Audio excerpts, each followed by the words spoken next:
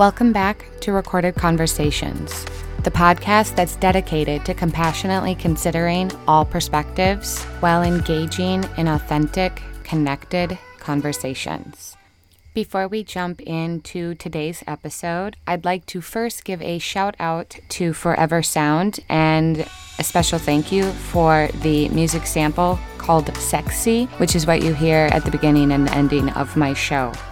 Today's episode is going to pick up on some of the topics that were discussed in the previous episode, in episode 6, where my husband joined me. My featured guest on today's episode is Cordell Winrow. Cordell is another person that I have connected with thanks to the technology of social media and specifically the platform of Facebook. Not that anybody needs to advertise for them, nor should they, but however, it is because of Facebook. It is because of our ability to connect with people from all across the globe that I was able again to establish a really authentic and genuine friendship with my next guest. Now, I'm not just featuring him because he's a friend. He's also a confidant. And not only that, but he has incredible life skills that are also his daily talents that he puts into his work and to his family that I really appreciate. Cordell Winrow is a life and fitness coach. I think that's one of the reasons why I was drawn to hearing more of what he has to say. He has such an optimistic view on life. He has such a positive method and approach to dealing with obstacles, dealing with struggles, dealing with suffering. Cordell has a very unique and particular experience. He has been vulnerable enough to share a lot of personal details within this conversation. Some of the topics we're going to talk about today, talking points that have been featured in some previous episodes. We talk about marriage. We talk about our opportunity to learn from obstacles, both inside of our relationships and outside within our lives. We're going to talk about what it was like for him to be the short black kid. We're going to talk about mental muscle building. He has a great approach to reminding himself how to accept all things as a gift, and that's by acknowledging that opposition and resistance are the quickest ways to grow. We talk about insta erections and how we overanalyze our obstacles. We talk a little bit about post-traumatic slave syndrome, and we also talk about the space of what happens. This conversation was very meaningful and inspirational for me. It actually provoked me to consider a different perspective that I have been pushing back against, and so I hope that's what it brings for you. Enjoy today's show. Please feel free to leave commentary. Let me know what you think, and if you're interested in being the next guest on Recorded Conversations, please make sure that you reach out to me.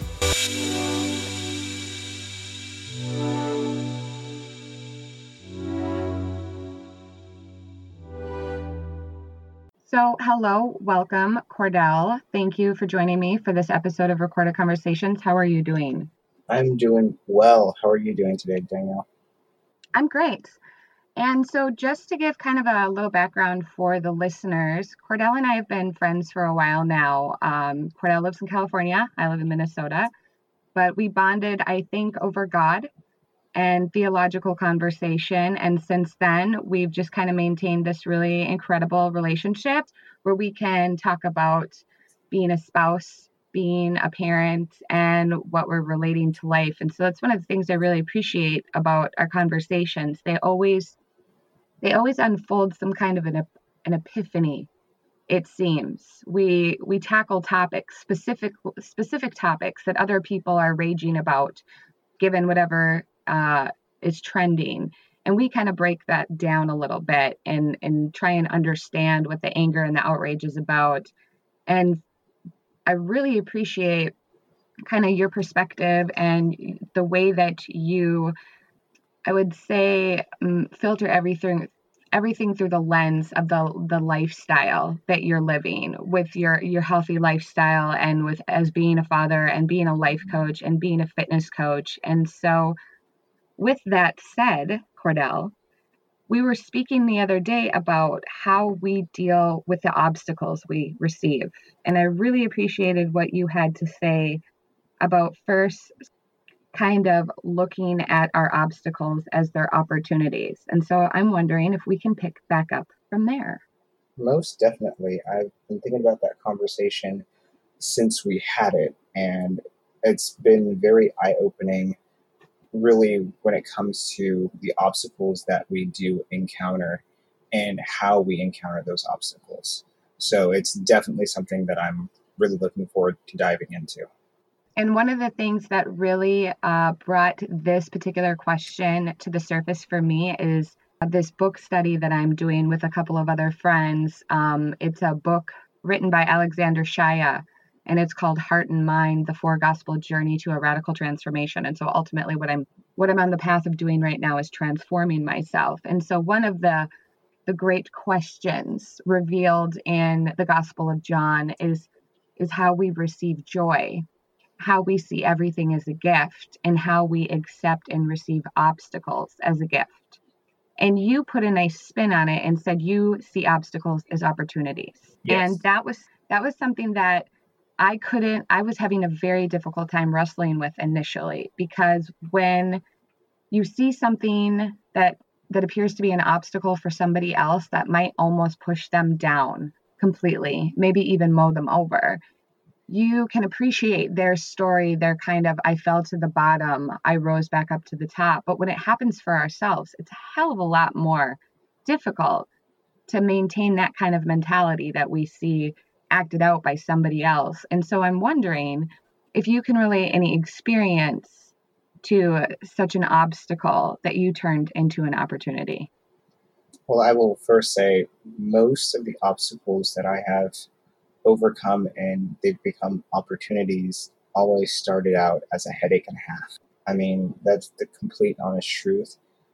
A lot of times you don't look at the circumstance and the situation that you're facing as something that can be an opportunity for you, especially when fear gets pumping and these negative emotions crop up. And it's the internal dialogue really that begins to tell you that you can't do something, or this is going to fail, or look what you've done. I mean, all sorts of negative bullshit just comes your way in the middle of this seemingly insurmountable task that's in front of you. What I have found for myself is the louder the chaos and the noise is, the more potential for this thing in front of me to be a doorway into something greater than I had anticipated. Oh, I like that.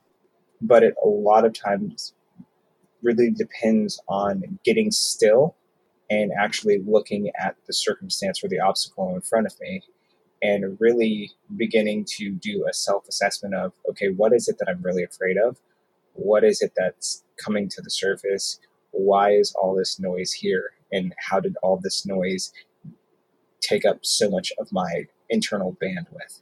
And as I process through those things, I begin to see, oh, this thing that's in front of me isn't there to destroy me, but it's an opportunity for me to grow, but it's also an opportunity for me to surpass limitations that I've put upon myself that I never realized that I put upon myself. You said something the other day that I think I actually wrote down, and you said opposition and resistance are the quickest ways to grow.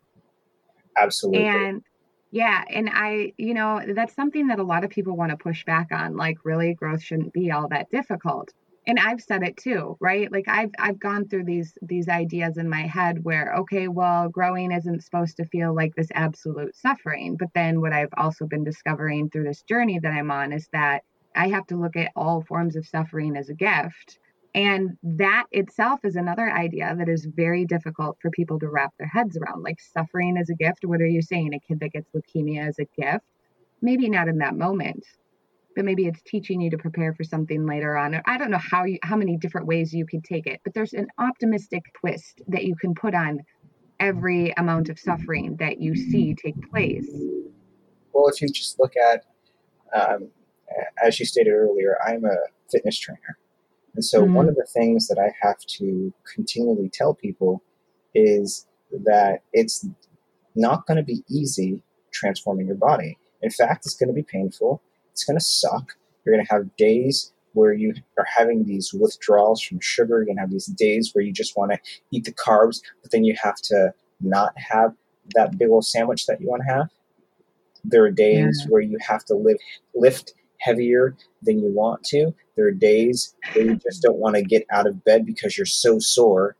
And so you have to push yourself to get out of bed. But doing all of those things is what helps transform your body to what you want it to become. So if you want to become more muscular, you have to go through the opposition and the resistance of the weights that you have to push and lift every day. You have to overcome the mindset of, I can just do it later, because if you just try to do it later, you'll never actually get it done, and the body transformation that you want to see never happens. So all of the opposition that you face, even in body transformation, it's not easy. But here's the twist. When you look at bodybuilders, when you look at those athletes who are lifting weights, more often than not, you will not hear them say, oh man, this sucks. More often than not, they're pumped up and enthusiastic about getting ready to do those reps. It's because they found the purpose and they found the joy in doing what they're doing, because they're seeing the opportunity for the body transformation. No longer is it a chore. No longer is it something that is hard to do. It becomes fun.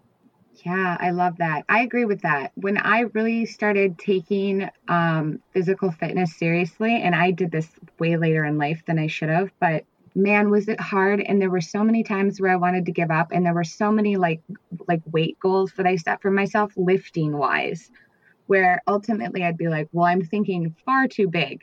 That's way too much weight. That's going to be way too heavy for me. And then when I'd hit those goals, I'd look back and kind of laugh at myself, like, and I thought that was going to be heavy. And so I think we overanalyze our obstacles more than we need to. And that itself creates a stress and also a pretense that kind of makes us downright scared to try new things, because we consider the consequence, we consider the pain, we consider the suffering, we consider the amount of weight that we may have to lift, and it just seems like it's too hard. What that also makes me think about is something else that we were talking about a few days ago, and that's this idea that in regard to knowing and the responsibility of knowing, it just looks too difficult. And so we do that with ourselves, both with transforming our bodies, our minds, our hearts, and physically our body. And we do that when we're transforming the information that we rest on and we sit with and we believe. And we set up it's almost like we create more obstacles out of the one minute obstacle that happens to fall on our path. Have you seen or experienced this kind of similar mentality, like when you're starting with new clients, that they'll throw out all the excuses in the world why they can never meet those goals, and then you help them meet it, and you see them kind of look back in hindsight and go, look at all that energy I wasted and worried over? Actually, I can think of 3 clients that I have right now that started the journey pretty much exactly as you're describing it. I have one who she'll remain anonymous, but in her journey, it was all about, she didn't feel comfortable going into the gym. She didn't have confidence. She didn't feel like she had the right body type. And so when we started the journey of, personal training for her, the goal wasn't, her lifting any certain amount of weight or losing body fat percentage. The goal was to bring her confidence to step in the gym on her own. 7 months later, she's a completely different woman. 7 months later, we've gone from functional training all the way up to powerlifting now. And this is a woman who never thought she could lift anything over 25 pounds because it was too heavy. She's deadlifting 150 pounds easily. She's squatting 135 pounds easily. I mean, she's doing all these compound movements that she never thought she'd be able to do because she's not an athlete, but she's doing these movements and she's getting a lot stronger to the point where she's like, I don't want to do a lot of the lightweight lifting anymore. I just want to focus on getting even more strength. I want to focus on this powerlifting. I want to focus on my form and my technique. Like, I love now that I can come in here and not feel like I'm the oddball here in the gym. But for her, she had always thought that she would look goofy or funny and she would be outcast and people would laugh at her. She's never experienced anyone laughing at her where we're at.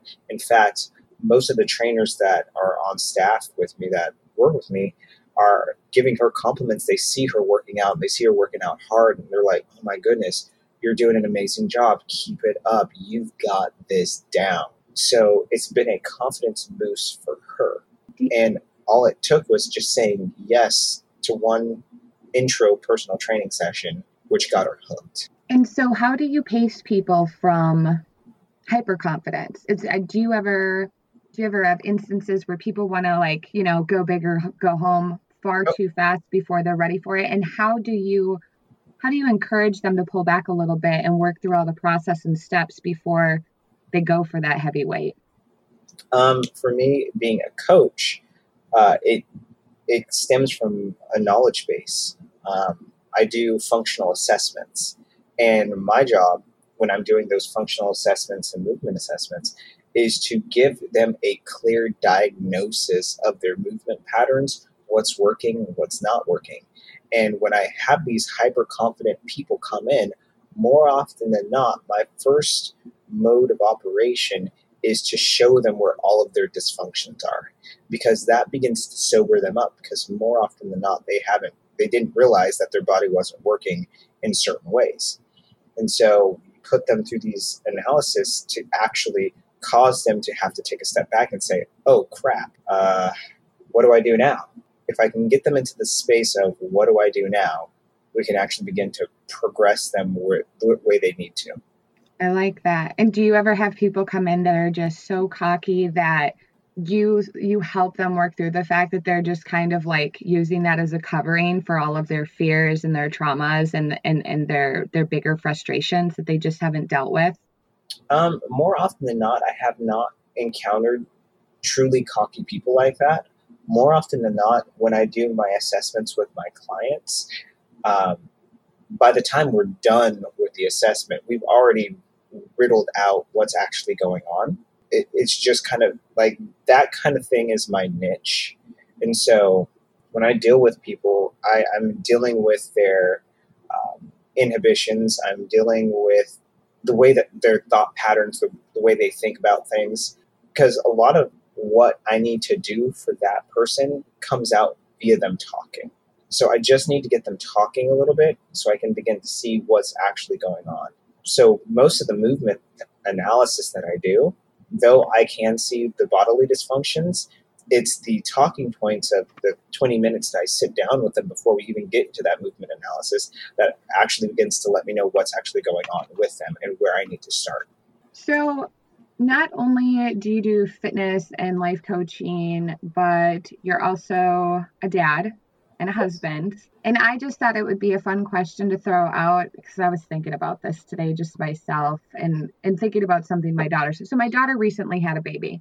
He just came home from the NICU, and we were really happy about that because he was born about 3 months early. And she said something that I snickered at because I remember saying it when I had her. And it was sometimes I just sit back and I can't realize I actually created this human. It's been a while, but sometimes I do step back and I go, wow, I created these little things that I've developed relationships with.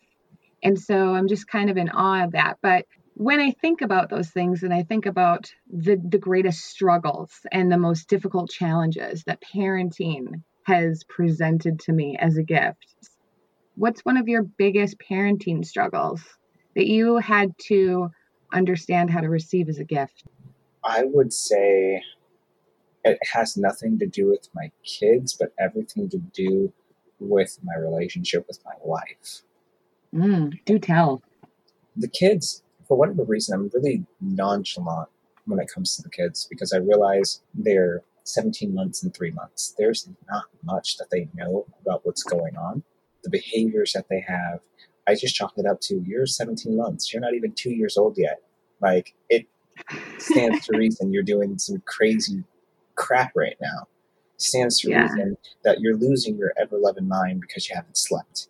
Stands to reason that you're fighting this nap because you think you're going to miss out on something. So that in of itself is not so hard. I think the hardest thing is the fact that I work, anywhere between 12 and 16 hours during the day. Or rather, I should say, I'm away from the house because I can also have to travel for work. I'm away from the house anywhere between 12 and 16 hours during the day. And that's hard. Downright frustrating most of the time. But the biggest life lesson and the biggest opportunity has been, how do I become a husband that can transcend my frustrations with how, the house is set up, or the fact that things didn't get cleaned up. Like, how do I transcend that and use it as an opportunity to just be a better husband? Because the facts of the matter are, like, when you've put in close to 16 hours during your day, the last thing that you want to do is come home, wash dishes, cook for yourself, anything like that. Yeah. That's the last thing that you want to do. And so it's really easy to get frustrated and point the finger and point blame. And so the opportunity that's afforded me right now is to learn how to work through my tiredness and really be more focused and disciplined on making sure that I'm a leader. It's one thing, we talk about it, like some leaders, they speak and they expect you to do, but the greatest leaders are the ones that lead by example. Yes. If you want things to get done in a certain way, then no matter how tired you are, no matter how frustrated you are, you got to be the one to lead the way. I knew I had tonight's podcast going. My wife is super tired right now. Our kids have been nuts today, and the youngest has just had a crying fit pretty much all day. She started dinner, and I was just like, you know what? Just sit down, and I'll take over dinner. I'll get everything taken care of. And I jokingly said to her, I was like, because she came into the kitchen, asked me if the food was done, if I got the meat from the oven out, and I said, honey, you got to trust me. I do know what I'm doing. Like, I know how to cook. I know how to make sure that the food gets done in a timely manner. You just got to trust me. And she's like, I'm sorry. I just, like, it's natural. I'm like, but this is an area where you can grow to trust me. When I say that I've got something, you don't have to, come behind me and check on me. Man, I can relate to that. I'm the same way with my husband sometimes, because he'll see me on my desk. I got my laptop open. I've got 4 Word documents open. I'm writing. I've got highlighters everywhere. I have 7 different books open and 5 notebooks. And he comes in, he's like, are you working tonight? Yeah. You want me to do dinner? Yes. Thank you. But then what I do, depending upon what kind of working mood I'm in, I have this tendency to go and kind of like criticize this or that, or this is what you're making. Or I get really mad when he just wants to go get takeout, right? I'm like, really? I cook like 3-4 course meals. Come on. What's going on here? All you can, but he's like, can you just let me work with what I got and let me take over and relinquish the responsibility and have faith that I got this, and then not criticize me for helping you. And I have to go, okay, you're right. Yeah, I can step back. I got that. But it's something I think we don't really, and I will say this from the perspective of a wife, as recalling the way my own mother would react to my father when he wanted to help, in regard to all of the other women I've ever had conversations with about, oh yeah, we laugh at the way our husband helps. But it's like, maybe it's teaching us that we need to just relax a little bit and we don't need to be in control. Like I'm like, this is my house. It's done my way. But it's like, it's okay because I can't really control everything and I don't have to. And I've just noticed over the last few years, I've really let go of my kind of OCD with how clean and organized I am because I had to. It was getting to the point where it would stress other people out if I acknowledged a mess, and then they'd be like, oh shit, mom noticed we didn't pick up, oh shit, or my husband, like, oh, you just went and put yourself to bed, but I saw that you didn't like tidy up the pillows and the blankets and round up the dishes and lock the door. And I'm nagging him, and he's like, okay, yeah, or you could have just told me to do that and I would have done it and you didn't have to get mad. So it's like, for me, I relate to what the anxiety your wife must sometimes have. Like, okay, here's the reins. Okay, I guess I'll let you have it. I'll give you a little bit of a bird's eye view to manhood in this process. Once we get nagged, or this happens quite frequently, we stop wanting to help and we stop helping altogether. Not because we want to make things difficult, but there's something within us as men where we just once bitten, twice shy. Yeah. It's like, what's the point? Like, okay, I want to help, but if you're going to yell at me or get on my case for helping, why should I even help? Like, that's a waste of time. That's a waste of my time. That's a waste, because you can get it done better. But then on the flip side, as a husband who has the opportunity to grow into something and lead the way, like, we get into that mode of, what's the point of me helping? Well, the point of me helping is so that I can steer this and lead this in a direction that makes it beneficial for both of us. I understand that my wife is stressed. She understands that I'm stressed. So I've just got to lead the way and say, hey, I got this. Whether you like the way I'm doing it or not, I got this. It's one of those things where it's really difficult because, like, our egos get bruised. You just asked me to do this thing, okay, I'm not doing this anymore. Like, what do you want from me? Do you want me to do it or not? and one of the craziest things that, in the mind of a man, it's like, I worked 12 hours today. I offered to help, and then I got yelled at. Oh, hell no. No. Okay. You go, and then it becomes a place where we shut down, and it's like, you can handle it. You got it. You said you got it. And then when you get overwhelmed and overworked, you look at us like, why aren't you helping? And we just can't fire back and say, oh, remember the last time I tried to help and how you got on my last nerve because I didn't do this the way that you wanted and you just nagged me? Yeah, that's why I'm not helping right now. If you say that to your wife, then that shuts your wife down. Yes.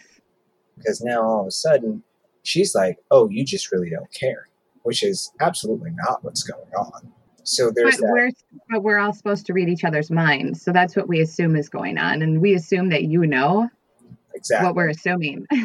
Exactly. And so it's just a whole clusterfuck of stuff. It really is. And so, like, even with me right now, going through some of the things that I'm going through and seeing the opportunity that lies in front of me with this whole scenario, I'm realizing that, sometimes I'm just going to have to take a deep breath and just get stuff done.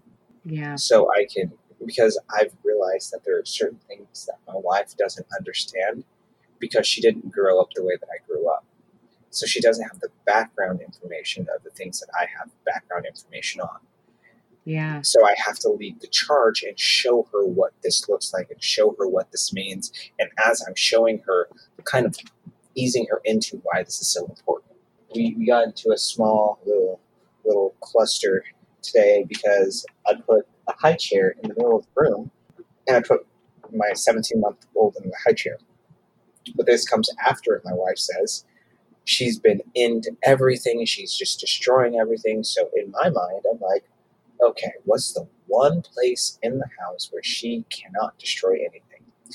It's in a high chair because she can't get down. Yeah. She is strapped in that thing. And so all I did, put her in a high chair, gave her a snack, gave her a toy. She had a meltdown. And my wife was like, why are you leaving her in the chair? And I said, just leave her. She'll be fine. She's like, but she's in timeout. And I looked at her. I looked at my wife and I said, she stays.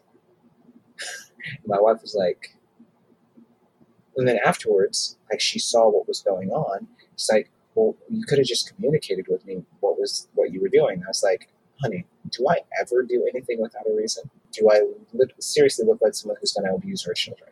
It's like, maybe I have something in mind, and I just need you to go with me. Like, don't ask questions. Just watch what I'm doing.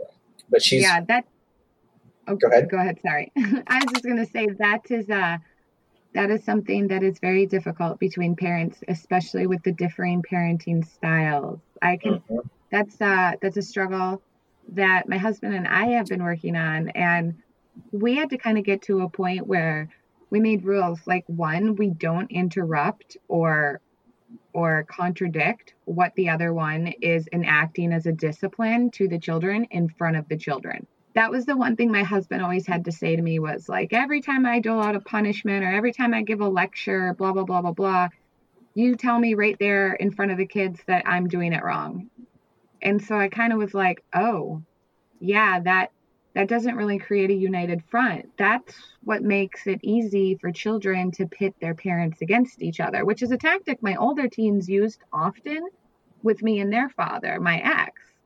And so, I don't know, it was just kind of my husband putting those words together that made me think back about all the times my older kids had done that with my ex, and then thinking about what kind of a picture that presents for your children, and also what kind of behaviors and habits it creates for your children. Oh, well, that means the next time I want something, the one parent that gives me the harshest punishment or the toughest no, I'm going to ignore and go to the other parent.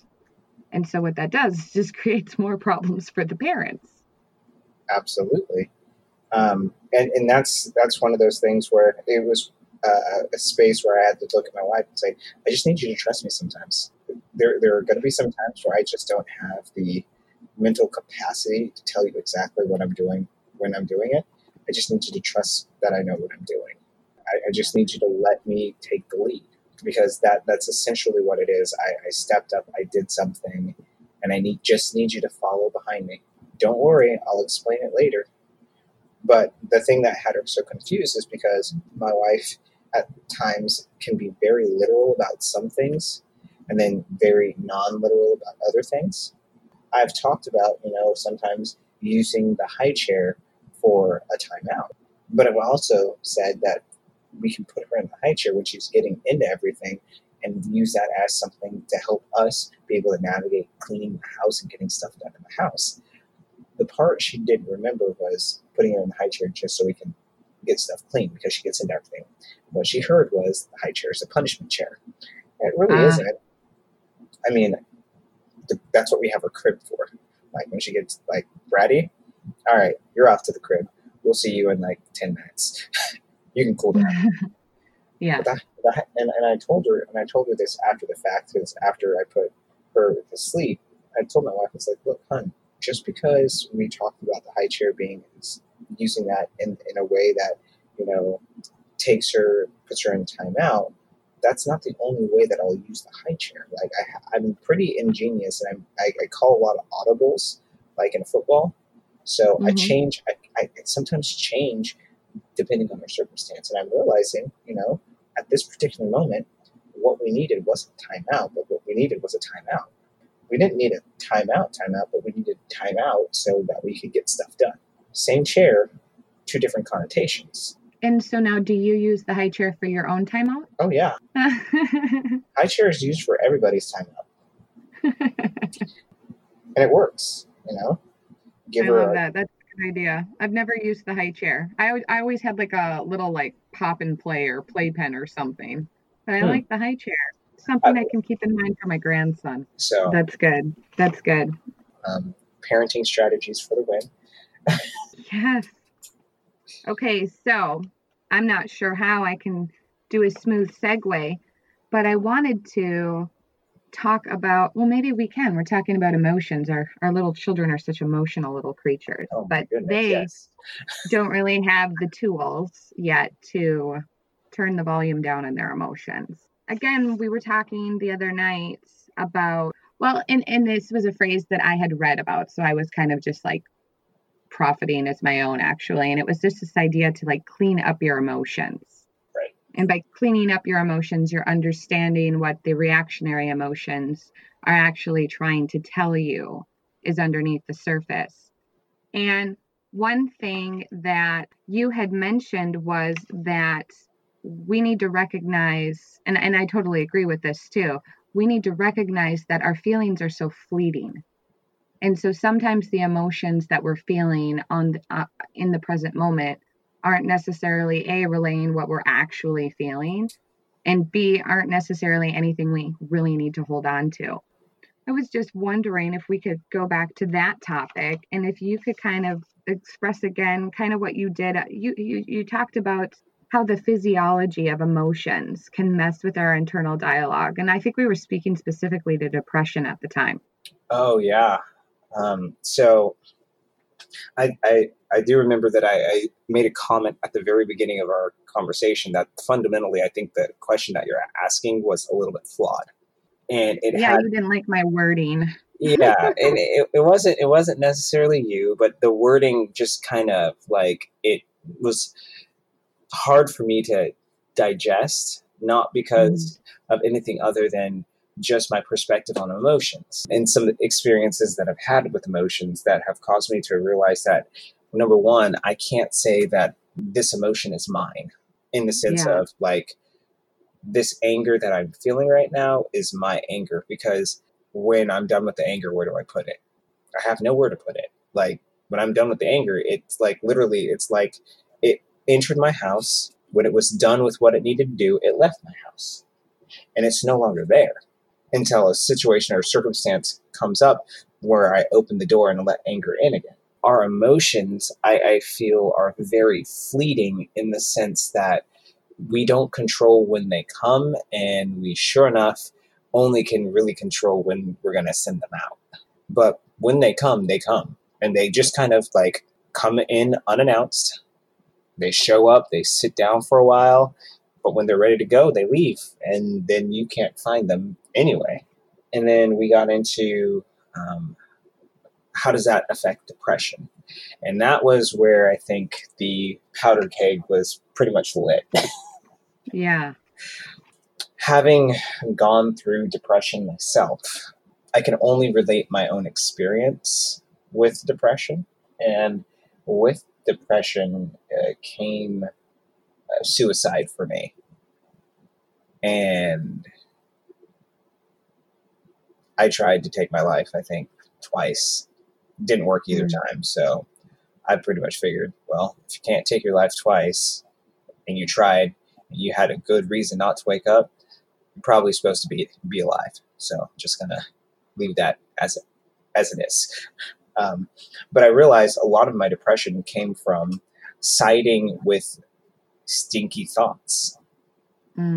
It came from siding with thoughts that were negative and were dark, and allowing them to fuel my thought life, to fuel my internal dialogue. It had nothing to do with any external circumstances, but everything to do with what was going on internally. And internally, my dialogue sucked. You'll never be this. You'll never be that. You're a horrible person. Look, see, even they ignore you. You're always going to be like this. You're never going to be seen. Your voice is invaluable. You'll never be heard. Like, you're just a short black kid. Yeah, everybody's going to look at you funny. Nobody wants to pick you first. Like, things like that. Yeah. You should just go kill yourself. Like, at what point do we begin to take responsibility for our thoughts? Because that is the fundamental issue with, I won't say all depressions, but it's a fundamental issue with a lot of depression. Taking responsibility for your own thought life. I'm not saying it's easy, and I'm not saying that it'll just be all candy, hearts, and roses, but I'm saying that if you take responsibility for your own thought life, and you begin to dictate and deal with thoughts that you allow to stay, and if you begin to feed yourself thoughts that are actually positive, that help bring life, you'll see a marked difference in your life. And I can say that from personal experience. People talk down about mantras and, talking to yourself and encouraging yourself, getting into the mirror and pointing at yourself and saying, you are amazing. You know how badass you are. Do you know that you have the best abilities in music this side of, the freeway? And I said the freeway because I can't say the world.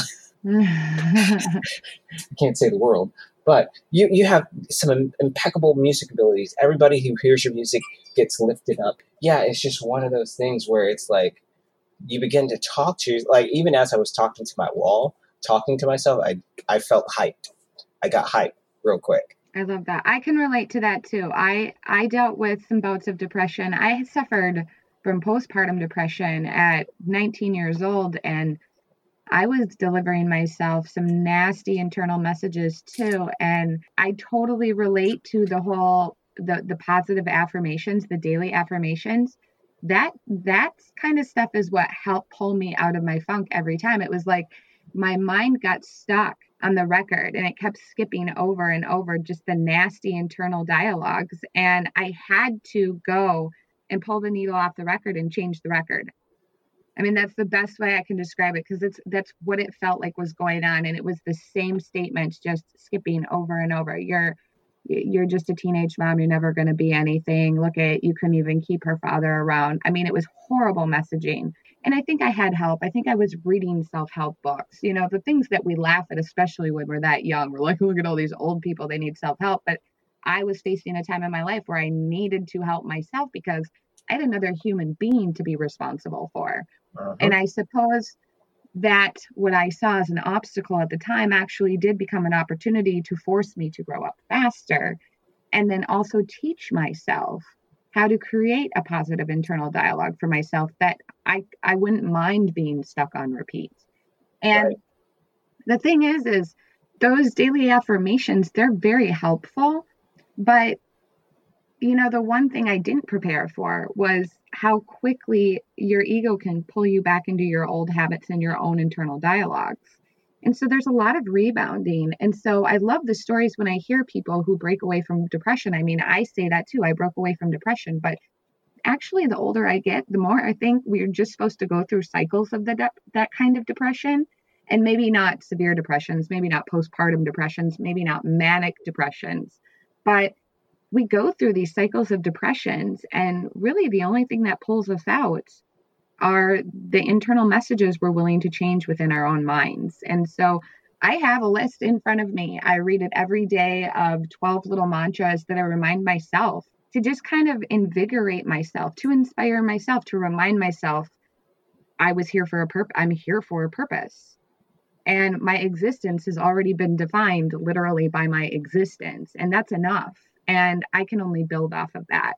So me too, I can relate. Depression can really pull you down, but you do have to take a pause and really process and say, but am I contributing to my own depression? And how much of responsibility do I have to physician heal thyself? Uh-huh. I would go so far to say is when you said that it might be that we have to go through these cycles, I would offer just a little bit of pushback, but not much to say, oh no, we're not supposed to, but more to say, I think the cyclic pattern is inevitable. Yeah. But what it is that we are going through should not be the same every time we go through it. Agreed. And I think for me, it typically isn't. There's always some other door that's locked that I need to unlock to release something. Yeah. And I would say that would be just my only kickback on it, is that I do see a lot of people go through the same bouts of depression. And usually those same bouts of depression have come because they haven't dealt with the obstacles that were going through that cycle of trying to get through that one obstacle. Just get through that one obstacle. I would go so far to say, and actually this kind of reminds me of how the conversation a few days ago ended, where we were talking about taking responsibility of our emotions and of the things that we are going through, and how in our society, even today, we're not taught to take personal responsibility. We're taught to throw personal responsibility out the window and put the blame on somebody else, scapegoating. It's what we're taught in our society. Yes, amen. I totally agree with that. The problem with scapegoating and the problem with not taking responsibility is nothing actually ever gets solved internally. And so we pick up this pattern of pushing the blame on somebody else, when really, if we would just deal with ourselves, the problem would actually disappear, because it actually stems from within who we are, rather than stemming from the outside coming in, because it's our responses to the things that happen to us that are our responsibility. I would push back though and say we forget that, maybe not so much that we forget, but we don't respond to things. We react more than we respond. And when we're reacting, we're not actually dealing with the reality or the severity of the issue. We're dealing with the initial insta emotion that causes us to react, that emotion that comes out of nowhere, that is triggering something deeper, but it's not something that we're willing to go dive down and pull out. And so instead we're like, here's my reaction. Someone needs to fix this so I don't react anymore. And instead of responding and then pulling it deeper back into ourselves, how am I personally responsible for what I am reacting to? Am I contributing to it? Do I participate in it? And that's the one thing that frustrates me about basically all of the issues in society, and in my society, in the United States society, is so many of the issues could be remedied if people just took a little bit of personal responsibility instead of expecting someone else to fix the problem, or just showing you someone else to blame for the problem and never really dealing with it. So I hear you on that. And I think we typically, we seem to always whittle down to that one fundamental issue whenever we're talking about what everybody else is outraged about. It seems to all boil down to that scapegoat, I don't want to be responsible kind of mentality that has been basically indoctrinated into every system that we're a part of. Absolutely. I mean, getting back to what we were talking about with depression, like, that actually takes personal responsibility to deal with. I know that it's not as easy as, you know, we're not going through a lot of the nuances, and I understand that for the audience, but really, when it comes down to it, when I say personal responsibility, the fact is that if you're willing to do something about what it is that you're going through, whether that means, hey, I'm going to go get myself counseling, or hey, I'm going to actually sit here and allow myself to talk to someone, I'm going to actually open up to my friends, maybe they can help me out. That's taking an active participatory role and taking responsibility in what is going on with you. That is not saying that, oh, you only went to go to counseling, so, and that didn't work, so you didn't take personal responsibility. No, that's not what I'm saying. I'm saying that the fact is that we have to actually own this thing. Like, if there's something going on internally with me, I can't blame it on a circumstance. I've got to own it and be like, okay, this is what happened. What will I do about it? That's what I mean by personal responsibility. We can't control, like I was saying, we can't control the things that happen to us. We can control how we will A, react, B, respond, and C, what we'll do with those reactions and responses. So don't hear it as if, oh my goodness, if you're not doing anything, like, no. Responsibility means that you're just taking a step. It doesn't have to be a big step. The fact that you're taking a step means that you're taking responsibility. And that's a huge thing. It's huge in the long run. Yeah, and I totally hear you on that. And sometimes I can't help but wonder, and this just comes from, again, other things that I read and other perspectives that are shared. Gabor Maté, he is a doctor, and he has this book called When the Body Says No. And so what he has offered in his book is like his years of practice in medicine, looking at common issues, illnesses, ailments, and seeing how that relates to the kind of stress we have going on in our life, the mental stress, and how that has physiological consequences.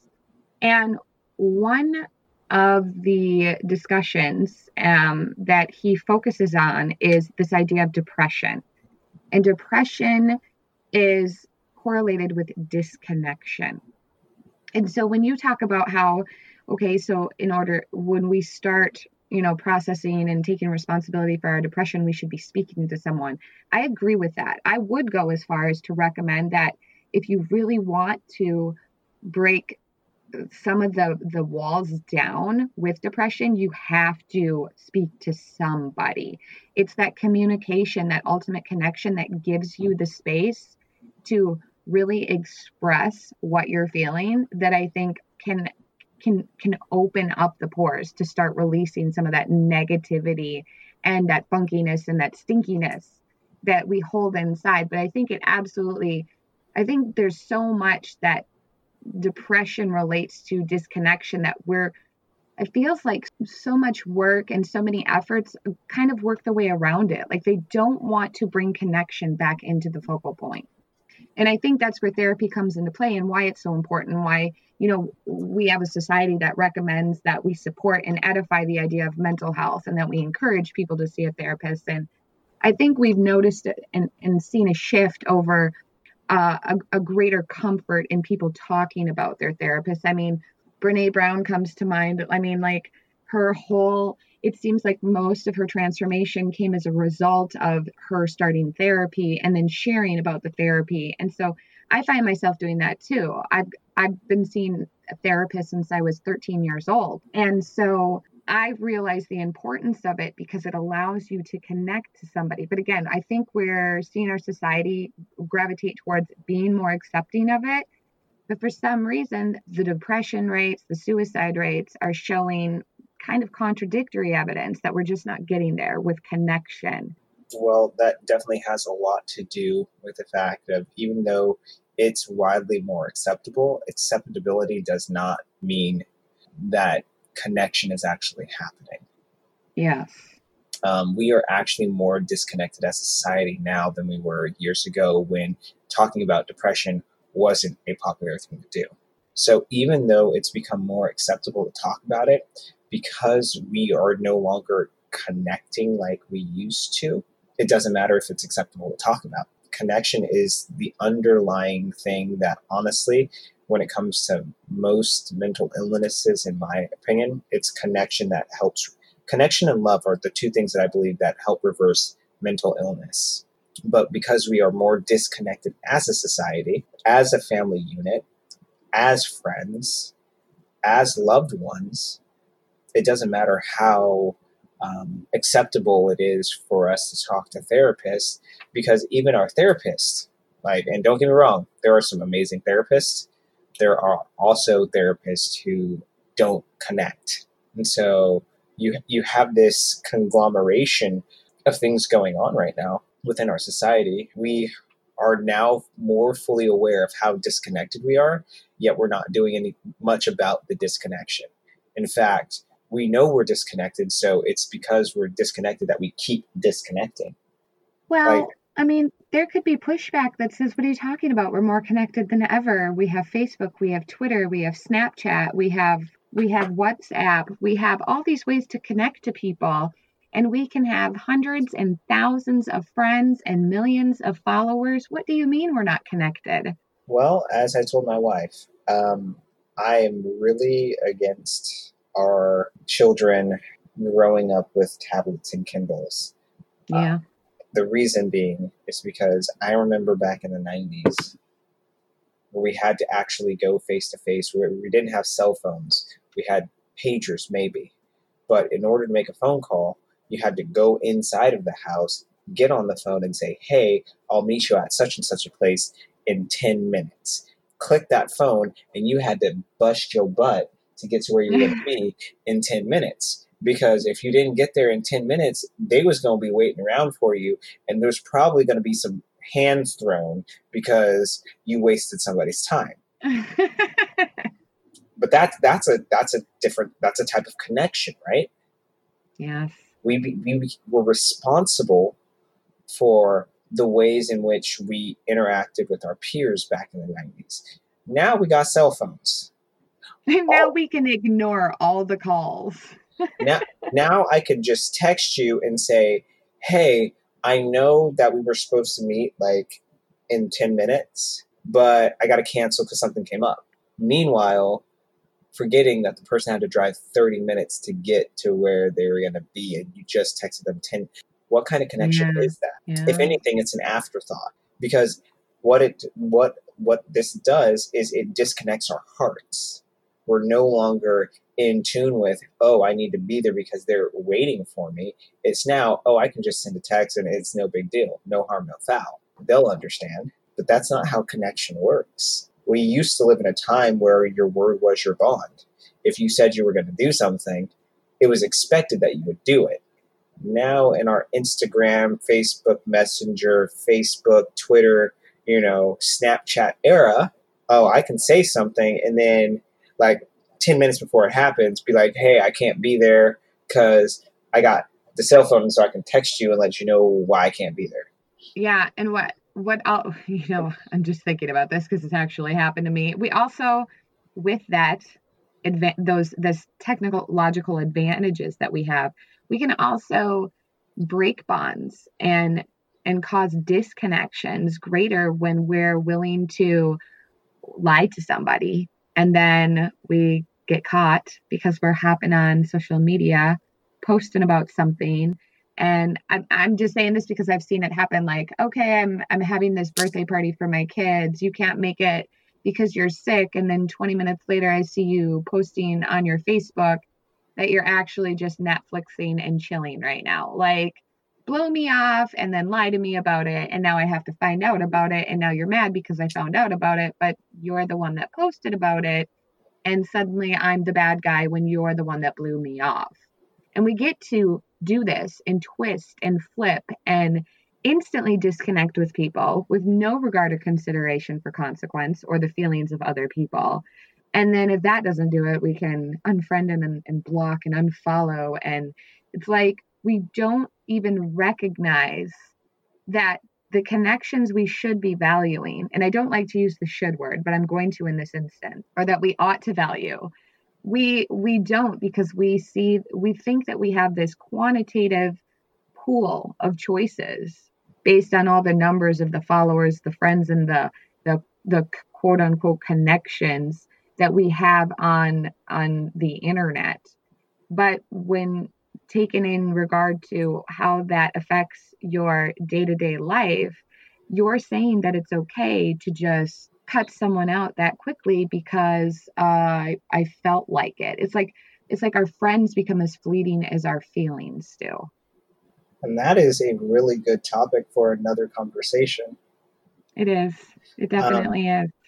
I'm only saying that because, like, friends and feelings, they are pretty synonymous with how they work these days. Rather, our understanding of what friendship is works very similar to how our feelings work. Yes. And so that's a really interesting parallel, and something that we actually ought to be able to expand on at a later point. But I'd go so far to say this: with the invention of the interwebs and social media, we also take connection to a whole new low, because now I can get away with saying anything to anybody however I want to. So now connection is now at an all-time low, because now I'm using our connectedness via social media to say things to people that I would never say to their face. Yeah. Because I don't have the guts. I don't have the guts to say something to your face, but because I'm behind a computer screen, you can't see me. I can't see you. You can't hear my tone of voice. I can't hear your tone of voice. I can just cut you down and not even worry about it. Yeah, we can just walk away from the screens after we insult somebody and have no regard for anything that follows thereafter. Right. No regard. That's what's happened to our connection. So it's true. Do I think that social media has a place in our society? Absolutely. But with every advancement, there are going to be some major negative things that we have got to consider. We have got to consider that the more we're on social media, the more we're losing real connection, authentic connection, because we're relying on, so here's a good point. I had close to 1,000 quote unquote friends on Facebook. Okay. It's more than me. I've deactivated my Facebook. Yeah. Do you know how many of those 1,000 people that I actually stay in contact with? I know I'm one of them. Yes, you are one of them. But I wouldn't say it's more than 30 people. Dang. I wouldn't say it's more than 30 people. I've got 1,000 people as friends on Facebook, and I don't stay in contact with more than 30 of them. You know, even of the almost 1,000 friends I have on Facebook and the meager numbers on Twitter and Instagram, there's only maybe 2 handfuls of people, maybe 3 handfuls of people that I actually extend energy towards in maintaining a connection with them, in getting to know them and understanding who they are, and you know, inquiring about their lives and their families and their hobbies and their interests and their beliefs. But other than that, it's like you just have all these people as a demonstration of whatever kind of quantitative experience you are expected to have demonstrated, and it means really nothing. But it means something to the algorithms. Yes. We are the algorithm We're slaves. we're slaves to the algorithms. And so we want those numbers to be high because that equates to social status and social standing. Yeah. But it doesn't equate to connection. And this is my point. Social media has been great to get us connected, but it is also sucked the life out of true connection because we've got 500, 600 people on Facebook. We got hundreds of people following us on Instagram. But how many of those people actually invest time into us? Exactly. How many of those people actually could care about what's really going on with me to the point where they will be willing to actually give me a phone call? Because most people, in some way, shape, or form, could either message me on Messenger and hold at least a 3-minute conversation. They could email me because my email was available at the time. And the ones that are really close, they could call me. But how many of those people that have my phone number, my email address, and my Messenger actually do that? Very limited amount. Very limited. You know, what's funny is I'm with you here. And I love Facebook and I love social media and I love the internet because it's allowed me to meet people that do not live in my area, that I can connect with, that I can relate with, like you. And I have other friends in other states all over the country where there are serious, meaningful relationships built there. But that's because we took it off of Facebook. That's because I was like, hey, you want to do a Zoom call with me? I mean, I had this one friend, she created such a great idea that I further extend to everyone. And she was like, do you want to have a lunch date with me? And I'm like, don't you live in like Nebraska? Yeah. Well, how are we going to do that? Zoom? Oh my gosh. And so from then on, that was what I was doing. Do you want a video messenger with me? And some people are like, wait, what? Like face to face? Yes. Or even the friends that only live like an hour or 2 away from me are super social with me on Facebook. But as soon as I say, hey, you want me to drive out there and you want to grab some coffee? They're like, wait, what? You want to get together in real life? I'm like super busy. And I'm like, we just spent the last hour going back and forth. You could have been that busy. But it's like all of a sudden people are scared of actual face-to-face or physical contact. It's like, wait, I got really comfy with this space here where I can just shut my phone off or hit end or walk away from a messaging conversation and not feel guilty about it. You're asking me to come into a space that's far more intimate than I'm used to, and I don't think I'm ready for that kind of level of our relationship. That's how it feels like I get with people. And it's men or women. Like one of my friends, I've known her since we were 9. And I was like, do you want to do a video chat? She's like, oh my God, I don't have my makeup on. And I'm like, well, me neither. Who cares? And I just thought it was so funny that so many people are like, oh, wait, I'm all about connecting, but this is my limit. I mean, you got to think about it. It's like we've gotten into for as deep a thinker as so many people are, they've become so shallow. Yes, very superficial people. It's very superficial. And so we have these things where it's like, yeah, we just finished rather than just talking on Messenger, I know you have an iPhone. I know you have an Android that has a phone. Let's video chat. Yeah. I don't have my makeup on. We're friends. Does it matter if you have your makeup I on? know, like, I don't care. Like, I don't need you to have I makeup just on. I don't look good. You act as if I'm trying to hit on you. I don't I care what you look like. I just wanted to see your face and say hello, because there's something that happens when you can actually see somebody. Yes, exactly. I got one time, if I did that, I might get vulnerable. Wait a minute, is vulnerability a bad thing all of a sudden? Well, yeah. Okay, what does vulnerable mean to you? Like, I might tell you things. Oh, you mean things about yourself? Yeah. That's kind of the point. I want to know about you. It's a crazy thing that people don't like. That's why I get the way that I do when we have our conversations. It's because Yeah. you're one of the few people that understands the absurdity of what's been happening with our culture and our generation. It's Yeah. just absolutely absurd. The more we progress, the more we regress. Exactly. Definitely. Yeah. We are retarding ourselves as a culture. I Big mean, time. we haven't even got into the critical thinking aspect of it and schooling and all of that stuff, because that's just another powder keg waiting to explode. Oh, we could pop off on schooling. Oh my gosh. Homeschool mom over here, and you are very aware of the indoctrination. We Oh could my dedicate gosh. episodes, a series. Like, my wife and I, we are more than likely going to be homeschooling for various Yay. reasons, but Yay. homeschooling is a thing. Yeah, I know. I've had a lot of interest in people saying that I should do a homeschool episode. And I'm seeing so many more of my friends homeschooling, like girls I went to high school with. They're like, I'm a homeschool mom now. And I'm like, this is amazing. It's a great movement that's growing. And from what I'm perceiving, it's not one of those cultish Mormon crazy, I'm going to raise my children to hate gay people kind of homeschooling going on. It's a little bit more aware.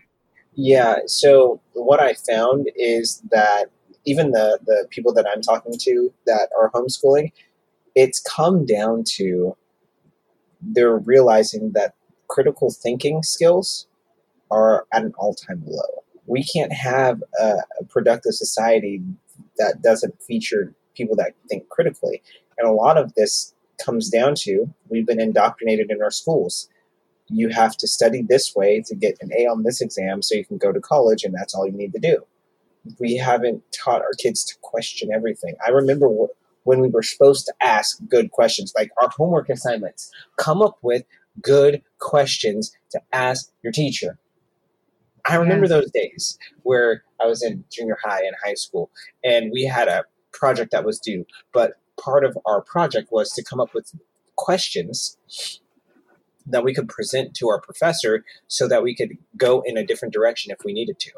But I have to come up with questions, so I've got to figure out what questions do I need to ask. I need help. Where should I go to get help? And so you had to go through this process of finding things, like seeking things out. Like, it was an amazing experience, but it was hard. I remember those. I was just going to say, I used to remember, like, it kind of almost created an anxiety for me, but at the same time, it pushed me to try and be clever and creative as asking the teachers the questions, because when they were all presented, you wanted to be that one cool kid that had that great question that might have made your teacher think a little bit more as well. And it's like, in that moment, you could see everybody's like motors turning in their head. Yep. And that's what we're missing out on, I should say. That's what we're missing out on in society today. Yeah, because everything is insta reaction, insta reply. Did you leave me on red? Did you just leave me on red? Why didn't you respond to me? I'm processing. Can I process? No, insta. I saw that you seen my message and you didn't respond. What's up with that? You're ghosting me. Why are you ghosting me? My daughter said that, and I'm like, are you serious right now? Well, she read it 2 minutes ago. Why hasn't she responded to me? And I'm like, maybe she's thinking, did you ask her a question? Yeah, there you go. Don't you want her to give you a good answer? I No, guess. I want an instant answer. Exactly. If it's I want not in like 5 seconds, it's not a good answer. I know we need Insta reactions, Insta pictures, Insta updates, Insta erections, Insta depression fixes. We need Insta fix everything. You said insta erection. That was Insta erection. You know that's what men are. I don't even want to have to even have desire. I don't want to have to think. I just want to be hard. That takes the fun out of it, doesn't it? I mean, it could be the same for, us as men. Like, can you just be insta wet, please? Like, you just take it. Can be. You just take it too long. Just take it too long. Well, like, no. So there's an actual. Now hold on. There is an actual definition for that. It's called. Hold on. Something non-concordance. Now I can't even remember it. But Emily Nagoski, PhD, writer of Come As You Are, she speaks about it. And so, and what it's an actual thing. Sometimes there's just a delayed response. It's like your brain is not lined up with the valve to get the liquid flowing. And so it just needs a little bit more time. See, and like you said, sometimes men just want it. Like, I need you to connect real quick because I ain't got time. Like, guts to go. I want to pull out this 1 minute quitter. Oh, man, what a waste of energy. Let me tell you. I mean, how long that shit. Drive it like a tractor. Put hours on it. Come on. Sometimes you don't have hours to put on it. You got to make hours. So, sometimes you got to get one off before work. Oh, I don't do the morning things anymore. See, good idea. See, bring it back. You gotta. Sometimes you just need to crank one out before you go to work to get your engine revved up and ready to go to get you relaxed. So you're just like, I'm cool for the rest of the day. Today is gonna be a good day. Is that your best part of waking up in the morning? The Folgers in your cup? That's not Folgers though. What would we call that? And would we have to censor it? We would probably have to censor it, but long story short, like, there are some things that I can understand, like when I'm hungry, I don't want to wait for, when you're just really doggone hungry. Yeah. Waiting for the Cheetos. waiting for that home cooked meal out the crock pot to be done in an hour is not gonna work for me. Or children. It does not work for children either. It does not work for children, especially children. So it's like, what do I have real quick? You know what I go to? I go to the Man Pouches. What is that? Also known as my kids' applesauces, mangoes, like purees. Yeah.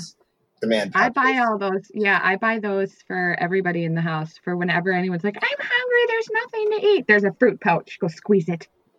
That's pretty much what it is. That's the insta satisfaction, the healthy way, but it'll get you through. Exactly. Till dinner's ready.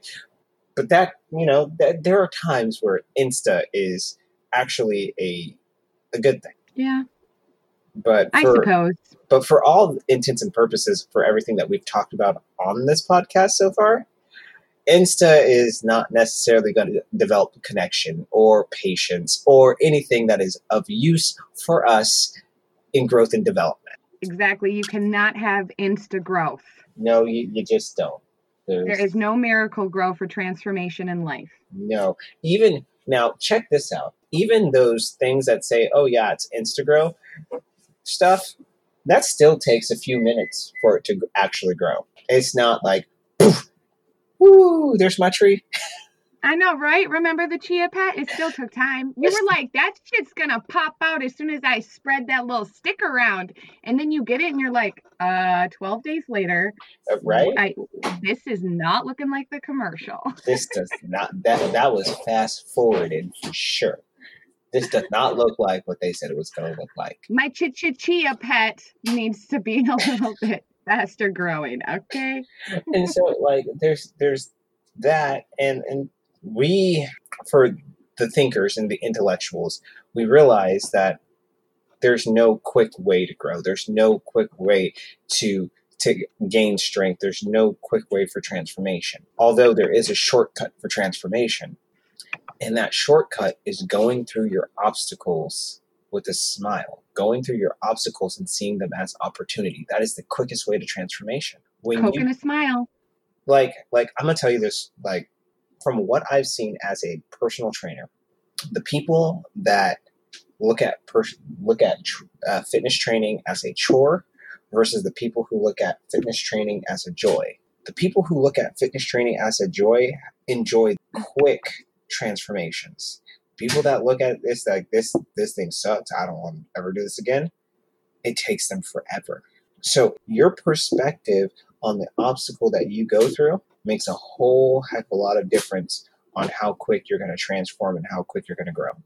If we can come to these obstacles with an optimistic, like, if this is an open door that's ready for me, or this is a door ready to be opened for me, then we're more than likely going to see transformation happen very quickly. I know for my wife, she gained baby weight, I would say 2 weeks after birth, she was down to pre-baby weight. Did she just shift her mentality? Or does she have a wonderful metabolism? No, she had a baby that was just drinking from the boob. Nice.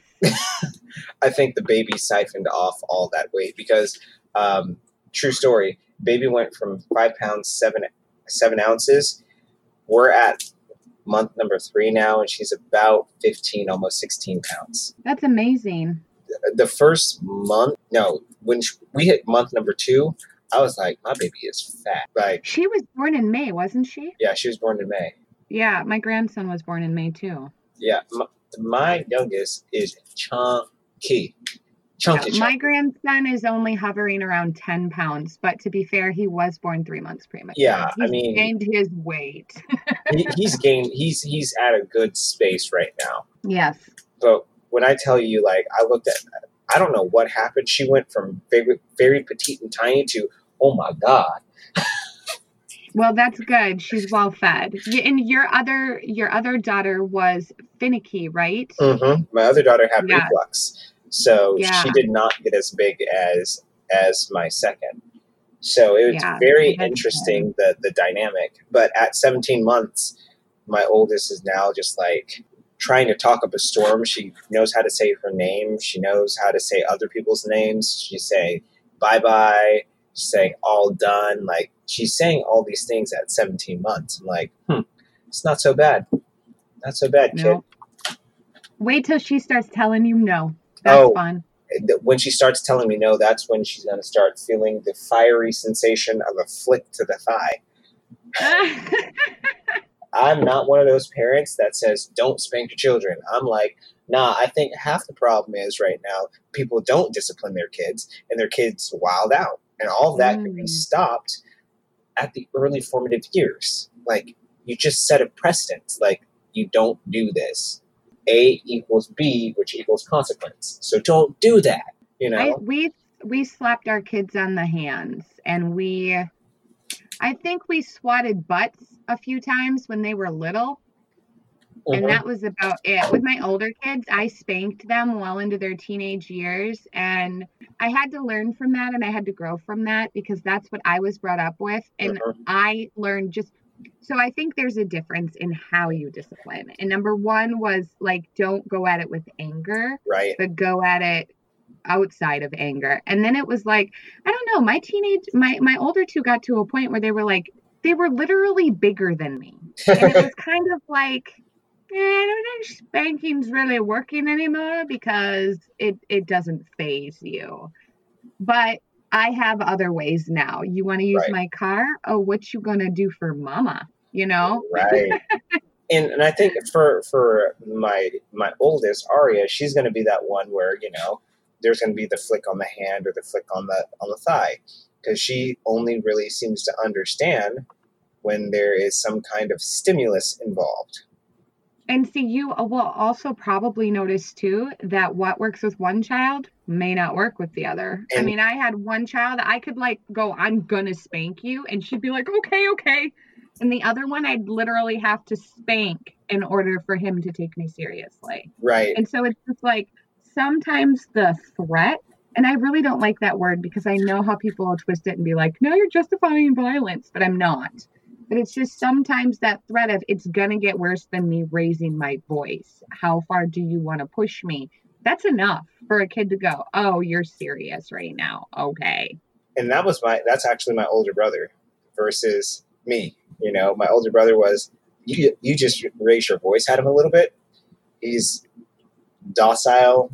You got him in the palm of your hand.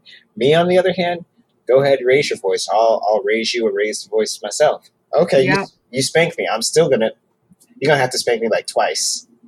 Then I might get it. Like, yeah. I was the defiant child. And like most people don't realize, like as a defiant child, the fact that my parents spanked me, a lot of people are like, oh, they shouldn't have had to do that. I was like, actually, I'm really glad that they did. In hindsight, like looking at where I'm at now in my 30s versus where I could be, and looking at some of my friends that we grew up very similar, but their parents never spanked them, and where they're at in comparison, I'm really glad my parents like knew that they couldn't just raise their voice at me. They knew that I was a child that they've literally saved my life. To be quite honest, growing up black, I have a kind of a bullseye on my back, because black male, 2 strikes against me already, black and male.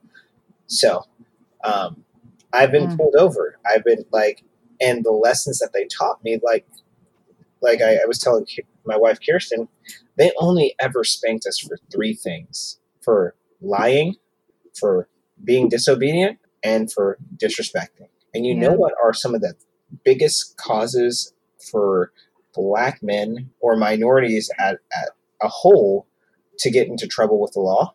Lying, disrespecting the authority that is there, and being willfully disobedient. Do you think any of that defiance of authority can be traced back to this post-traumatic slave syndrome?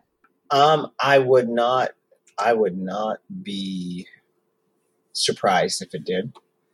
Yeah. I think that there are a lot of things that are just written in our DNA that most people don't realize carry from generation to generation. I don't have to have experienced slavery to have that imprint of that on me because it's in the DNA. Yeah, the trauma that's passed on and the behaviors that are duplicated. Uh-huh.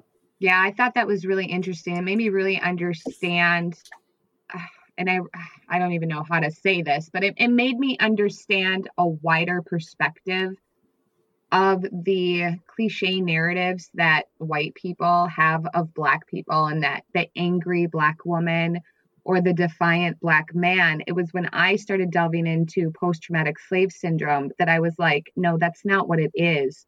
It's generational trauma that's been passed down through different types of reactions and behaviors that just haven't had the healing and the closure and maybe the correction.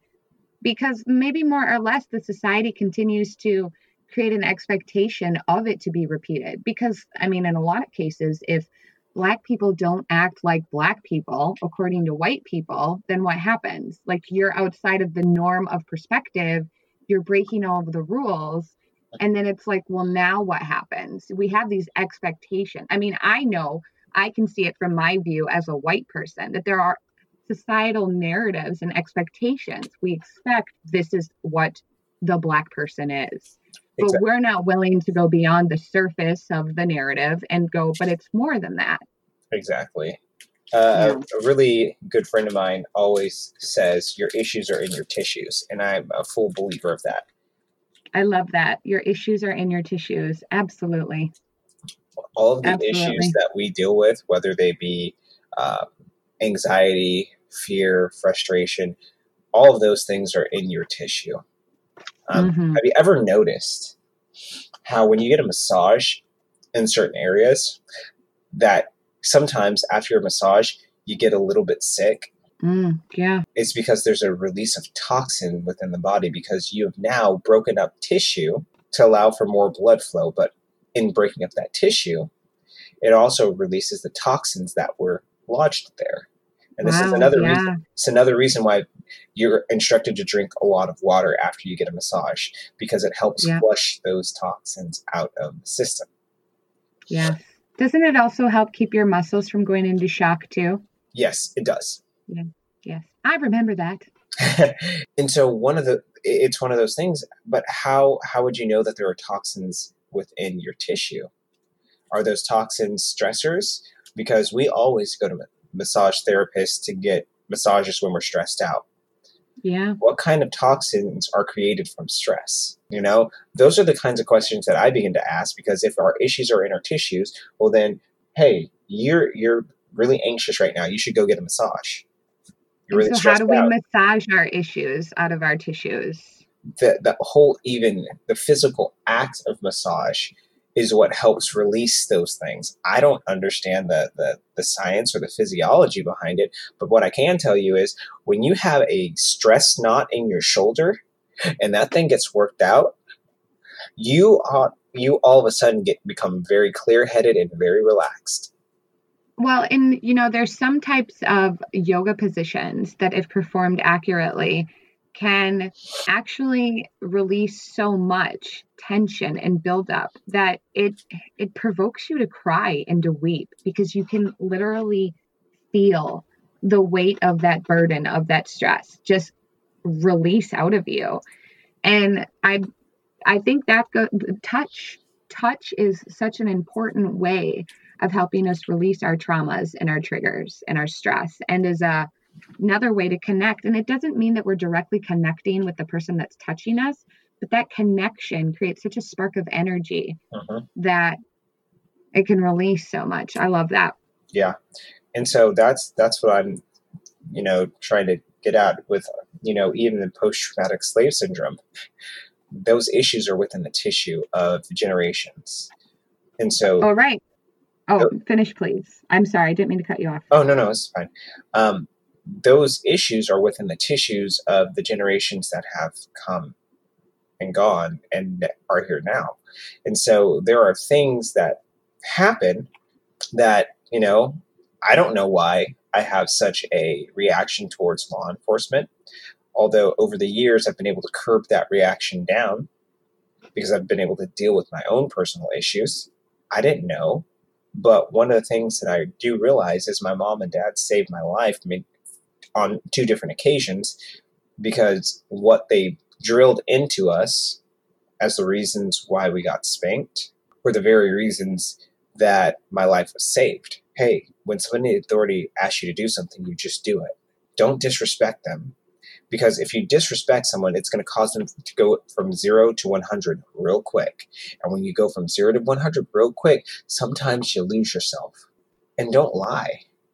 If you lie to someone, you're going to be in more trouble than you realize. Those were the only reasons why my brother and I ever got spanked. Only reasons we ever got spanked. And as a black man, I'm actually really grateful that those were the reasons that we got spanked. Because I appreciate that my parents spanked me as well. I really do. I mean, I hated it at the time, but it did. And for me, myself, I already have such a problem with authority. Like, I am not good with authority. And it was, had they not done that, I think I would have been arrested far more than what I have already. Let's put it that way. I wouldn't have remembered the lessons and the reasons why I was spanked and what that was trying to deter, and put that into application into any present process that was going to provide me a protection against something similar. So that they did that. And I'm not encouraging people to go spank your kids. I'm just saying I appreciate that my parents did that for me. I don't hate on them for it. And I would go so far, personally, I won't encourage or discourage anyone from spanking their children. What I will say is learn your children. If you learn your children and you learn what they need and how they're processing, hey, you may have children that just don't need to be spanked. That's great. Some of y'all have baby's kids and they just need an ass whooping. I mean, but you know what I'm saying? Like, there are some kids where it's just like, Yeah. You can try your best to talk them down and you can try to reason with them. But for some reason, it's when you have that stimulus, that's what clicks their brain into processing mode. I don't understand why, but I was that child. And we all have different stimuluses that work for us, but I think we're both in agreement. It was that particular stimulus that kind of helped mold us to understand the importance of some rules and laws so that we could keep ourselves in check. Yeah. And I can speak for, having nephews. My brother and sister-in-law, very rarely, I think if ever, have they ever had to spank my nephews and my nieces. Very rarely. Because their children are just almost saints. Perfect little angels. Like, I'm serious, though. These kids, I'm like, how do you do it, bro? Your kids are just, like, very well-mannered, very well-behaved. They just chill out. Like, even when they were younger, they just chilled out. They didn't do crazy like my oldest daughter does crazy. They were just really mellow and chill. And we're just going to sit right next to daddy and mommy, and we're just not going to say a peep, and we're going to be okay. Like, what kind of kid you got? I don't know. Maybe you got your tenfold from your mama and daddy. Probably. I know my mom said, you're probably going to have kids that are just like you. My mom said the same thing, and she was right. And one of the very few times she was right. She ain't getting credit, but she was right on that. I was like, that's one thing that I can't say I'll never say to my kids, but it's one thing I'm going to try not to tell my kids is that they're going to have kids like that. You're going to have bad little shits just like you are. That's going to be your curse. Yeah, I'm not into cursing my kids. I want them to know that, hey, even though you may have had some rough patches as children, you guys were amazing. And I really want, Yeah, we all start as little shits, and look at us now. And with that, I think now I am going to cut you off. But what I want to be able to do before we cut is there a way that people can connect with you and reach out to you, especially if you are, just check and see if you're available for life coaching? How can people connect with you, Cordell? The best way to connect with me would be on Instagram, because that is probably the only thing that I use right now. So my Instagram, if you guys want to reach out to me, is Perspective, and I will spell that out for you guys. It's PERSPEK_TV. All right. And I will be sure to include your contact information in our little introduction for the podcast and for our listeners. And I just want to thank you, Cordell, for joining me on this episode of Recorded Conversations. This has been so much fun. Thank you so much. Thank you for having me. I do appreciate it. Here's the part of the show where I let you know how you can connect with me and support me if you're interested in. I can be found on Facebook at Danielle Kingstrom, Twitter and Instagram at dkingstrom. And for more of my written work, you can find me as a contributing writer for Patheos Progressive Christian. And I do have a Patreon page. If you're interested in financially supporting my work while also receiving excerpts from my upcoming book, Enfleshed, Making Monogamous Relationships Real, and for additional content, videos, sneak peeks into interviews that I'm working on, and all around good stuff, seek me out at patreon.com/Danielle Kingstrom. Thank you for joining.